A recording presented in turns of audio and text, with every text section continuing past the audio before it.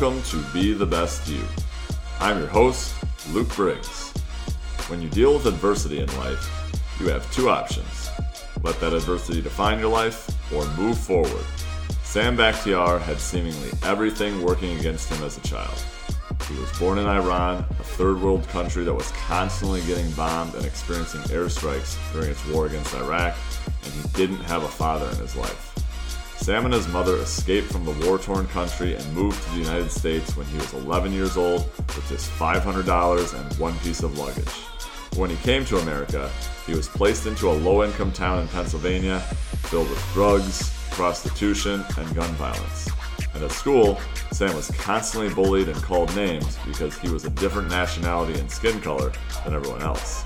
However, he's thankful he went through these experiences because they've molded him into the man he is today. Sam now has an amazing family, lives in a multi-million-dollar home, has lots of nice cars, is the CEO of a 9-figure company, and owns multiple successful businesses. If you've ever wondered how to deal with adversity in your life, Sam walks through his mindset and approach that helped him escape the challenges to become the success he is today. I really enjoyed this interview with Sam because he's an amazing human being, always looking to add value to the lives of others. If you get any value out of this episode, it would mean the world to me if you would share this episode, email the link to a friend, take a screenshot and share it on your Instagram story, share it on Facebook or any way you can. I would also love if you'd subscribe to the podcast and leave a 5-star review to help the show grow and reach more people. So enjoy this episode with the one and only Sam Bakhtiar. All right, we are here on Be the Best You, and I'm here with a man who has overcome some major obstacles in his life to become the success he is today. Sam Bakhtiar is now a 9-figure CEO. He owns the Camp Transformation Center, which has over 100 locations nationwide, and 2 nutrition and supplement companies. He's also a highly sought-after speaker and hosts the 1%er podcast and YouTube show. Sam lives in a multi-million-dollar home with his wife and 2 daughters now and has a garage full of nice cars he only once dreamed of having, but it hasn't always been that way for Sam. With $500 and one piece of luggage, 11-year-old Sam and his mother came over to the United States from Iran to escape the constant bombings and airstrikes. But even once he came over to America, he lived in the projects and survived on food stamps. Despite seemingly everything working against him, Sam found solace in the weight room. He built himself up from a skinny and awkward kid to a champion bodybuilder with 23 major bodybuilding titles, including Mr. Pittsburgh, Mr. Orange County, Mr. California, the Emerald Cup, and the Tournament of Champions, to name a few. Sam has overcome so many challenges in his life, even going from running a multi-million-dollar business to losing it all and then gaining it back again and then some. He's got such a great story and so many valuable lessons to share with you all today. Sam, it's an honor to have you on the show. Thank you, man. Thank you for having me, bro. Absolutely. So, just with everything you've gone through in your life, Sam, what does it mean to be where you are today? It's surreal, man. It's absolutely surreal. I feel like I'm living in a dream. You always wanted the life. You always imagine what your life, that you wanted. And, but when it's here, you're like, wow, really? This is me? I can't believe I finally got everything that I wanted in life. And it's just an honor and pleasure to be able to do it in this country, that give me the opportunity to do it. Obviously, no matter what I've done in my former country, this kind of stuff wouldn't be able to be possible. So all praise to God and all praise to America, United States of America, for providing me the opportunity to be able to, be at my best. Love it. And, again, you're always so humble and, you've achieved a lot, but you really give all the grace to everyone else who's helped you through this. And I want to get into your story and background, Sam, but, first off, let's not sugarcoat it right now. It's March 2020. The coronavirus pandemic is spreading across the country. We're in an unprecedented time. Tons of businesses have been forced to close down temporarily in order to reduce the rate of people getting infected. I watched your Instagram video earlier today. You talked about the subject earlier. I know I have an interesting perspective coming from the beginnings you have. Obviously, you're a business owner right now, who has over 100 franchisees. So how are you handling what's going on right now? Oh, well, it's tough, man. It's tough. It's never easy. And it's sad. That the toughest part for me is seeing things being blown out of proportion. Coronavirus is a real threat. I respect that. I respect, the threat that it possesses. What I don't respect is people panicking. What I don't respect is people going to grocery stores and fighting over each other, stabbing each other for toilet paper, water, and things like that. There is no shortage in this country. I lived in a third world country, which was at war for 8 years. I know what real shortage is like. I know what's like not having water. I know what's like having bread. I know what's like to be surviving. When we have people here, that are so spoiled, so scarcity minded. Oh my God, so they can't have bottled water. Are you kidding me? There is sink. Drink out of a sink. I mean, you can drink out of a pool. There's so many things to do, and so that's the sad part about it. I know at the end, we'll come out stronger, out of this, and then it's better. But most importantly for us to understand and count our blessings, we live in the greatest country in the world. There's so much supply here. There's so much surplus of stuff here. And I guarantee you, all the stuff that people buy from the grocery store, most of it will go to waste. Most of it will go to waste. Most of it will expire. Most of them, they have to throw out, or most of them are stuff that they'll never use anyway. Yeah, that's so true. You're right that a lot of this is just material things that in the grand scheme of things aren't going to really matter, but it's more about keeping the perspective. Like you said, you have a different perspective of where you come from. It's about keeping the perspective that, okay, in the grand scheme of things, we're still in a great country and we're still in a pretty good place. Yeah, I went to I drove by the grocery store. Right next to the grocery store is an outdoor gun store. And the gun store was almost as busy as their grocery store because people are like, getting guns because they're afraid what other people will do in times of need and scarcity. Oh, really? And it's just so sad to see. We live in America, and all of a sudden, there is one little crisis, and people are just going to buy guns and be ready in case people want to come and rob their food or toilet paper or whatever it is. It's absolutely nuts. Yeah, you're right. It's definitely a crazy time, but, important to keep that perspective. And, speaking of perspective, I do want to get into your background right now. So we brought it up a little bit already. So you grew up in Iran. I know it was challenging for you, and you had a father who wasn't really in the picture. So just take me back. What were things like for you living in Iran?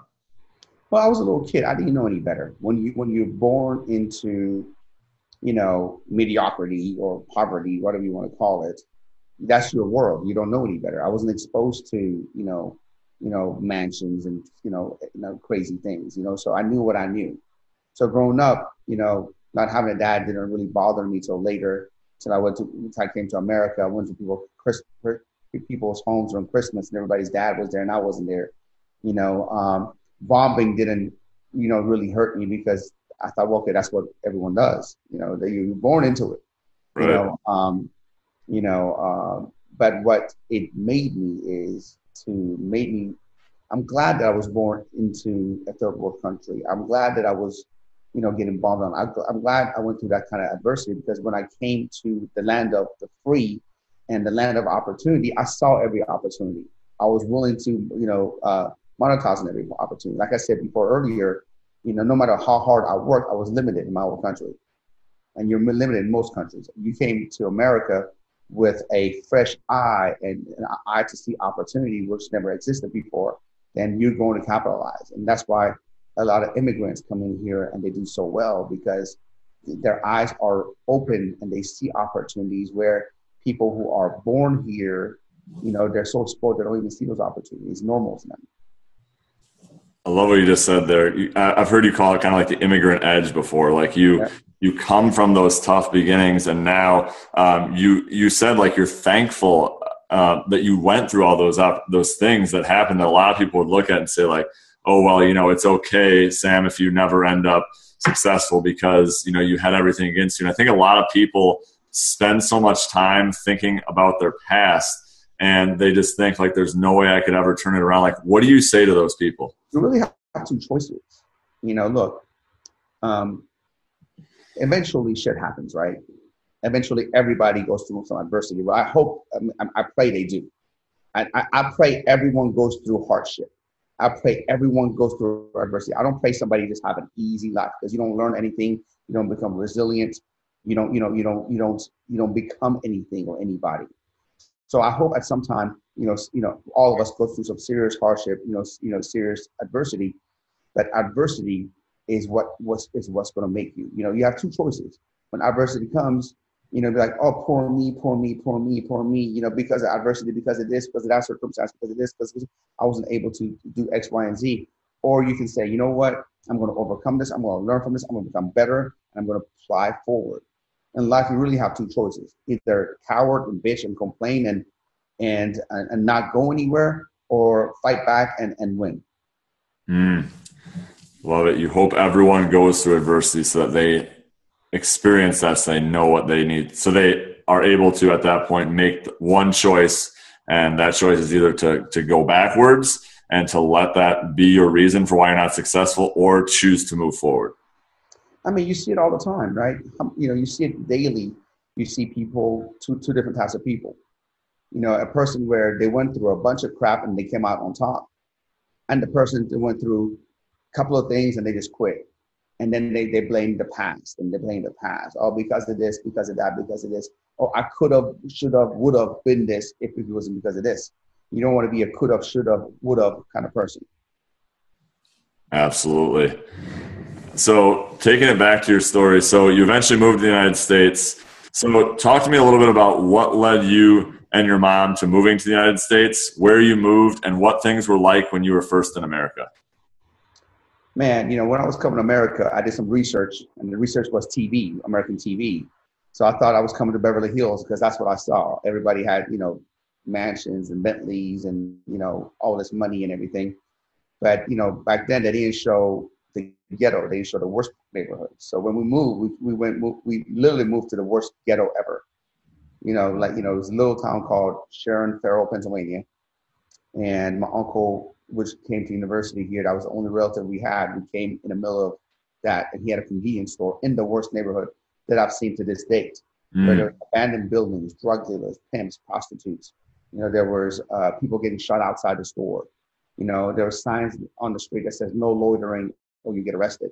So that kind of stuff. It was a shock to me. Coming to America when I was 11 years old. Barely speaking the language.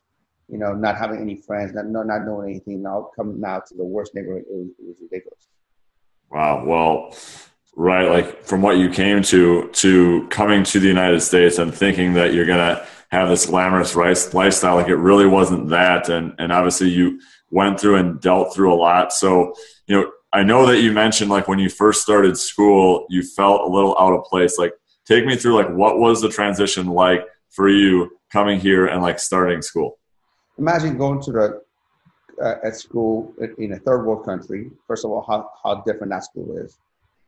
Then also remember you being around everyone that speaks your language, and all of a sudden you come and everyone your own color. Now you're coming and your own culture, your own color speaks your own language. Now you come into a new country where, nobody speaks your language. School is totally different. Nobody is your color. Nobody is your peer. Nobody speaks your language. Now you're the only person in school that is different. And then you go to school and they don't even play or offer you the sport that you grew up, which was football, real football. They offer American football, but not, world football. And now you're devastated, getting called names and getting, bullied and beat up. And whatever you want to, whatever you can imagine I went through, in school.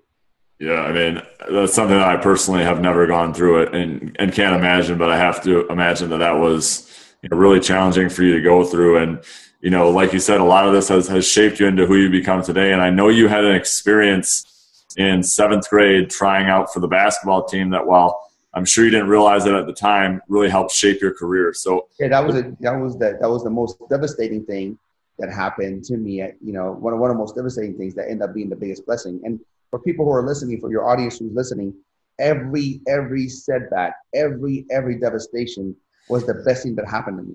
And it will be the best thing to happen to you as long as you keep moving forward, as long as you don't let that devastation set you back. You can't let a setback set you back. A setback is a God's way to stage for a huge comeback, and you have to capitalize on it. And so I tried out for the basketball team in 7th grade, and there was like 21 people that, 21, 22 people that tried out. Everybody made the team except me. Everyone. Oh, really? I didn't know. And I was so devastated. I got made fun of, ridiculed, called names. I went home, cried to my mom. Hey, Mom, I'm going to go back to my old country. This country sucks. I'm getting beat up. I'm getting bullied. Nobody likes me. I don't know these kind of sports. My mom said, we were refugees. We can't go back. Go to the Boys Club, get better, and try out next year. And when I did, I started going to the Boys Club to try and get a basketball. I saw these people who were lifting weights. And back then, like the Sylvester Stallone Rocky movies were big and Arnold movies were big. And I was like, you know what? I want to look like them. I started lifting weights. Long story short, fell in love with weight training. Not only what it did for me on the outside, because I started getting stronger and getting a little muscle tone, but also what it did for my self-esteem, my self-worth, and how I carried myself. And right there and then, I knew that this is what I want to do the rest of my life. I want to work out. I want to learn everything there was to know about anatomy, physiology, biomechanics, nutrition, and how to be able to get stronger, leaner, faster, and just live a better life. So turning your pain of being the only person cut on your basketball team, getting made fun of, ridiculed, and fueling that to, obviously, as all our listeners here heard in the beginning, like you are someone who was a bodybuilding champion. So, take me through so now you've begun weightlifting, like you're into high school now, like what are things like for you at that point?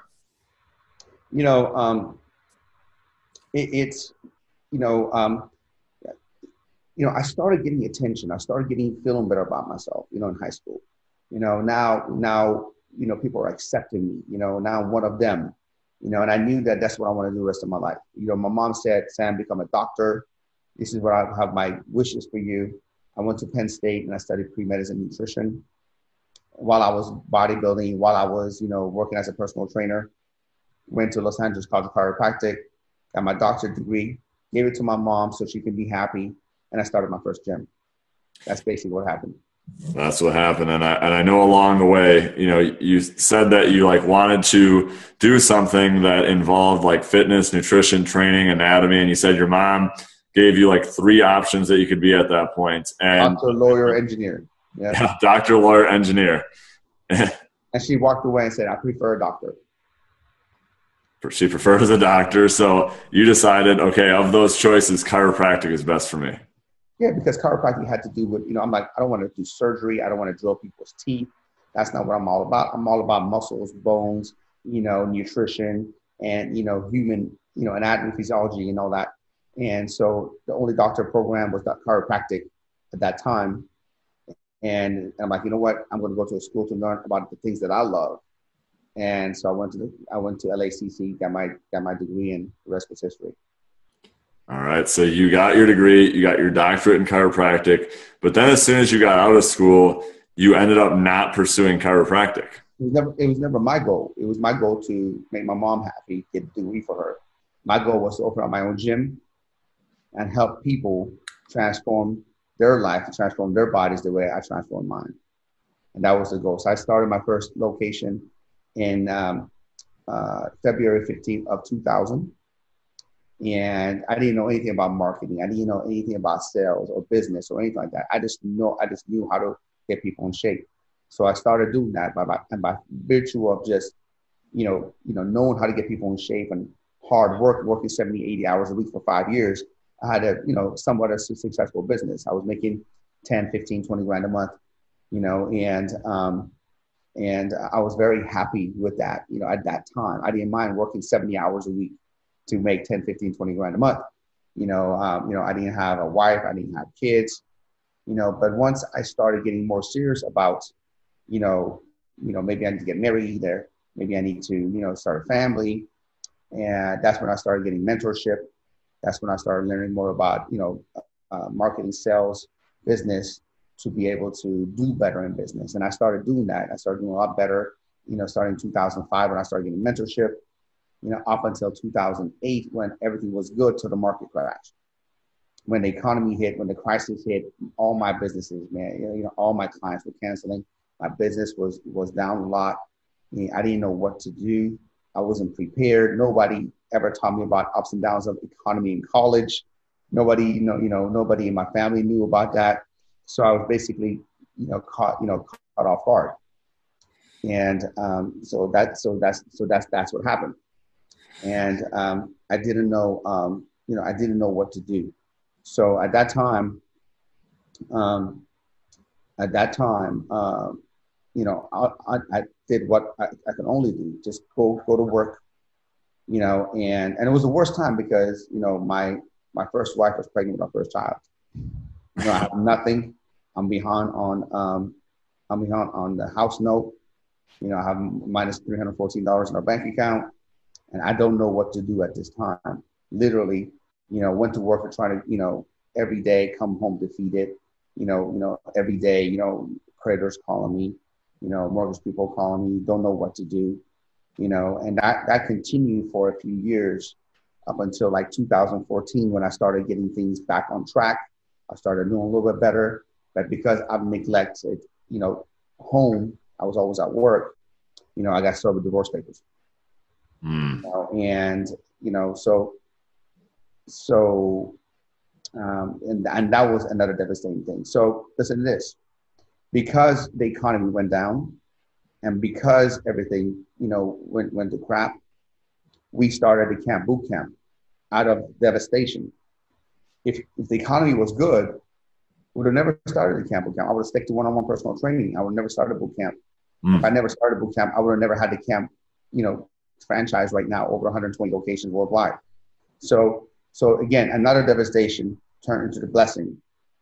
Then I got divorced and I got several divorce papers. I was really devastated because my family was everything. My kids were everything. Yeah. And I didn't know what to do. I didn't know what I should do. Now I'm 40 years old, which was 6 years ago. I barely got done from being broke. Now I lost my family. I was like, what am I going to do? Am I going to go back to the club and drink and, do what I did in my 20s? I'm like, no, all I'm going to do is work and go to the gym. That's all I'm going to do. So because I had nothing better to do, all I did was work and then go to the gym. Work, go to the gym, be with the kids. Go work, be with the gym, be with the kids. I had nothing to do. I worked 24/7 around the clock. And then that's how I was able to scale the camp, make the camp what it is today. And we went from literally having 6 or 8 locations to over 120 locations now because the fact that I got divorced. I had nothing better to do than work. So in that story, a few things to pick apart here. So like you said, you started out fresh out of chiropractic school as a personal trainer. You built that business up to a multiple 6-figure business. Then the economy hits, you lose everything you have, and then you have to start from the beginning. And again, perfect example here, you're saying that all these negative things, these seemingly negative things that a lot of people would take and say like, well, I'm not destined to do this. And what we're going through right now in the economy too, and a lot of gyms are closing and a lot of people are panicking. And for you, like you said, that helped fuel a new idea or a new concept that helped you become successful. Well, when you are comfortable, how can you come up with new ideas? You're comfortable. When you're hungry, when you're desperate, is when you get creative. You understand? Yeah. So the key is, how can you be comfortable and also be hungry? You know what I mean? That's the key. If you can make sure you're always staying hungry, you always have that drive to be creative. And the problem is that most people, they're comfortable. They get lackadaisical. They rest on their laurels. They really don't want to push themselves. That's the problem that happens with most people. So, it happens with the best of the best champions. They're hungry. They want to become a champion. And then when they become champion, they're like, oh, I'm a champion, so I'm gonna rest a little bit. Oh, I'm cool. They started smoking their own exhaust, thinking that You know, they're that good. Maybe they don't need to train as hard. Maybe they don't need to do what they're supposed to do, what they did to become a champion. And then once they stop doing what they did to become a champion, they guess what? Somebody comes in and knocks them off their throne. You know what I mean? And life is the same thing. It's the same exact principle. You got to stay hungry. You got to stay humble. You got to stay hungry. And you got to always, you know, either act like you don't have anything, act like, you know, there's an urgency. Because if you don't act like that, then your life will go by and nothing happens. And that's what I was asked too, is like, how does someone, is that something that you just have to experience something to get, or is that something that you can create yourself, like that hunger and drive? You know, the hunger and drive should come from progression. It's not a money thing. Because if it's a money thing, let's say you want to become a millionaire and you become a millionaire. You're like, wait a second, I'm a millionaire, so I can rest. Well, or, you know, most successful people that you talk to, you know, that are multi-millionaires, maybe even billionaires. And you're like, man, this guy doesn't need to work anymore. What is he doing working? What is he doing? I used to ask the same question. I used to ask the same question when I didn't have anything. I'm like, dude, you're so rich. Why don't you just chill? And then when I got here, I was like, wait a second. I'm not happy chilling at home. I'm not happy just not doing anything. I'm not happy sitting in front of idiot tube and just, you know, go through the channels. I'm not happy with that. I'm happy with progression. I'm happy to do things. I'm happy to make progress in life. Whether it's progress with God, whether it's family, whether it's fitness, whether it's finance, whether it's progress with, you know, relationships. I need to improve in these areas. And until you know, fall in love with the progression of bettering yourself and becoming the best version that you can be, becoming the best version that God wanted you to be, then you're going to be lackadaisical. Because sooner or later, you're going to get the Lamborghini that you wanted. Sooner or later, you're going to get the house that you wanted. Sooner or later, you're going to get the amount of money that you want in the bank. Then what's next after that? That's so true. And that's a good point. I know that's something that I think I've heard you even say on like other podcasts, like you have a lot of success. Like a lot of people look at you and say like, Sam, you've got the house, the cars, the money, everything else. And I heard you say like, you still get up at like 3 a.m. Every day. I did it today.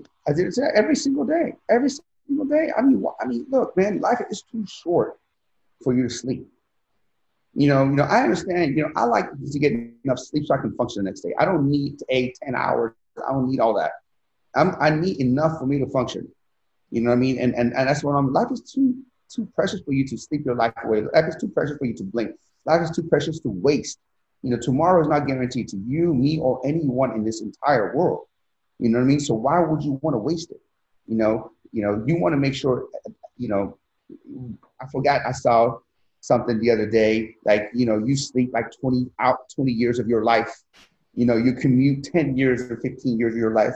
You know, if you add up all the hours, you know what I mean? In all these things, you really, you know, are alive for you to do something about 8 years of your entire life.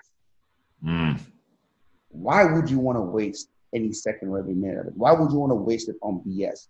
Why would you not want to progress?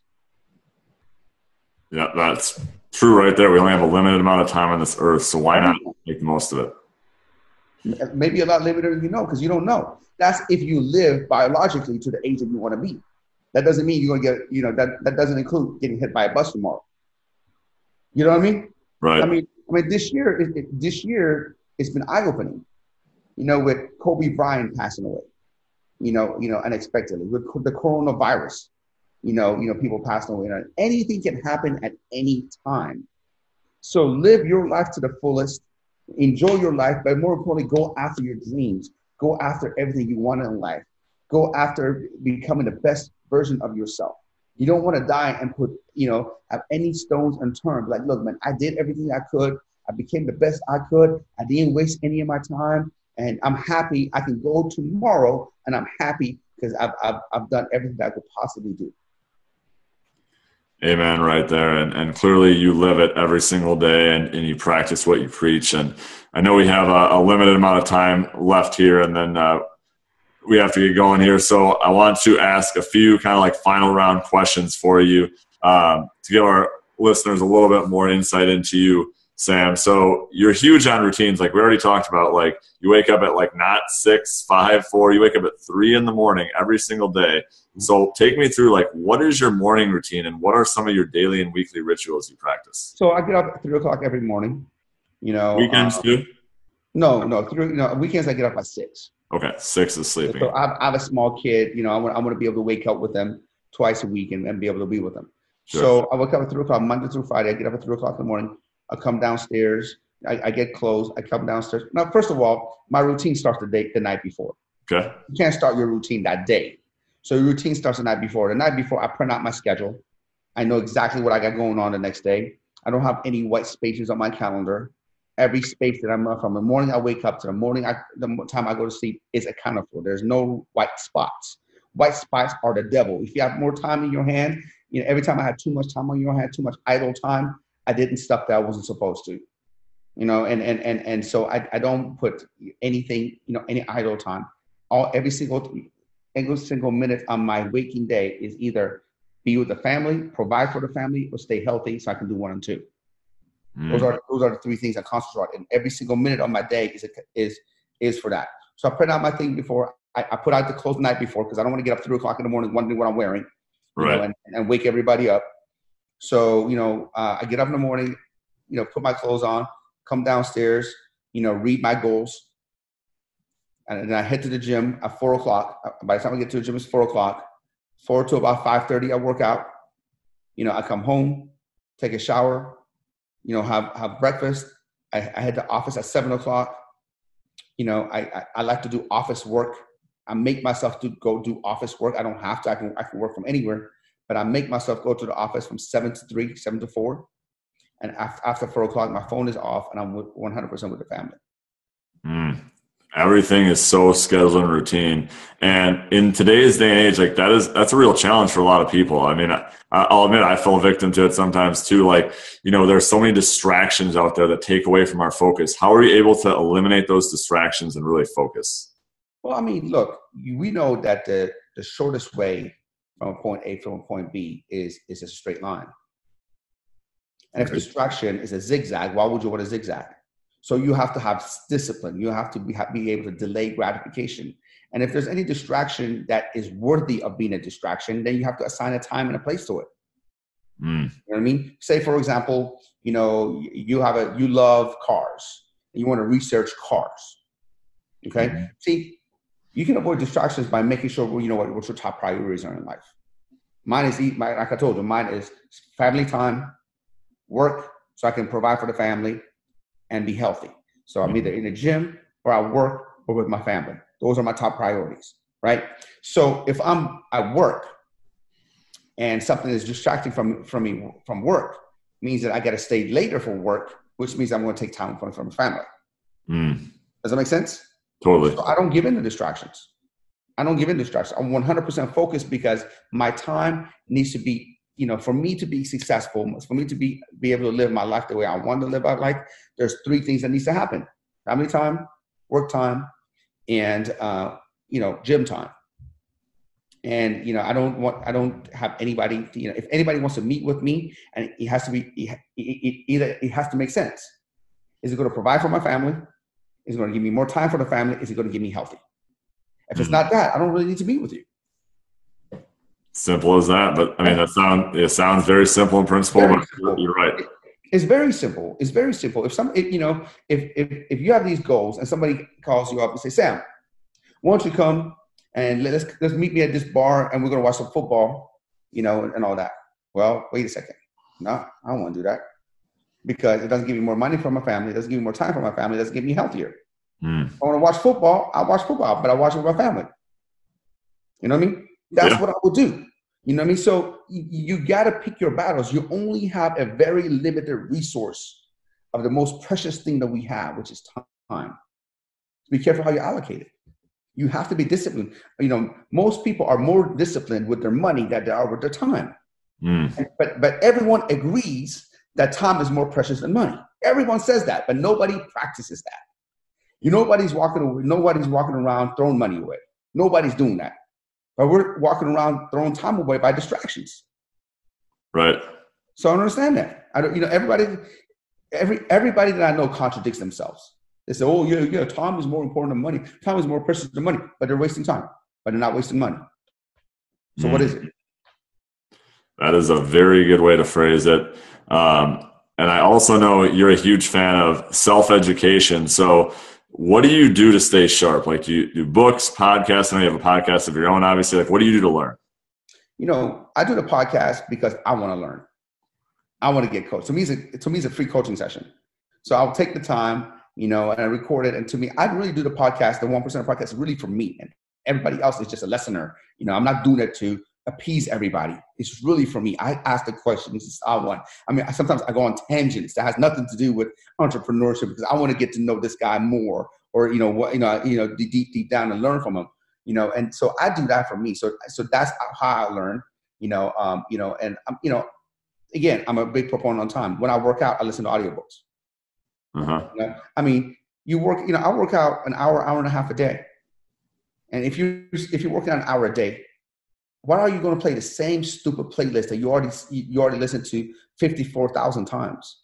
How many times are you going to hear Dr. Dre or Tupac or Drake or Weeknd or whatever? Don't get me wrong. I love listening to music when it's time to listen to music.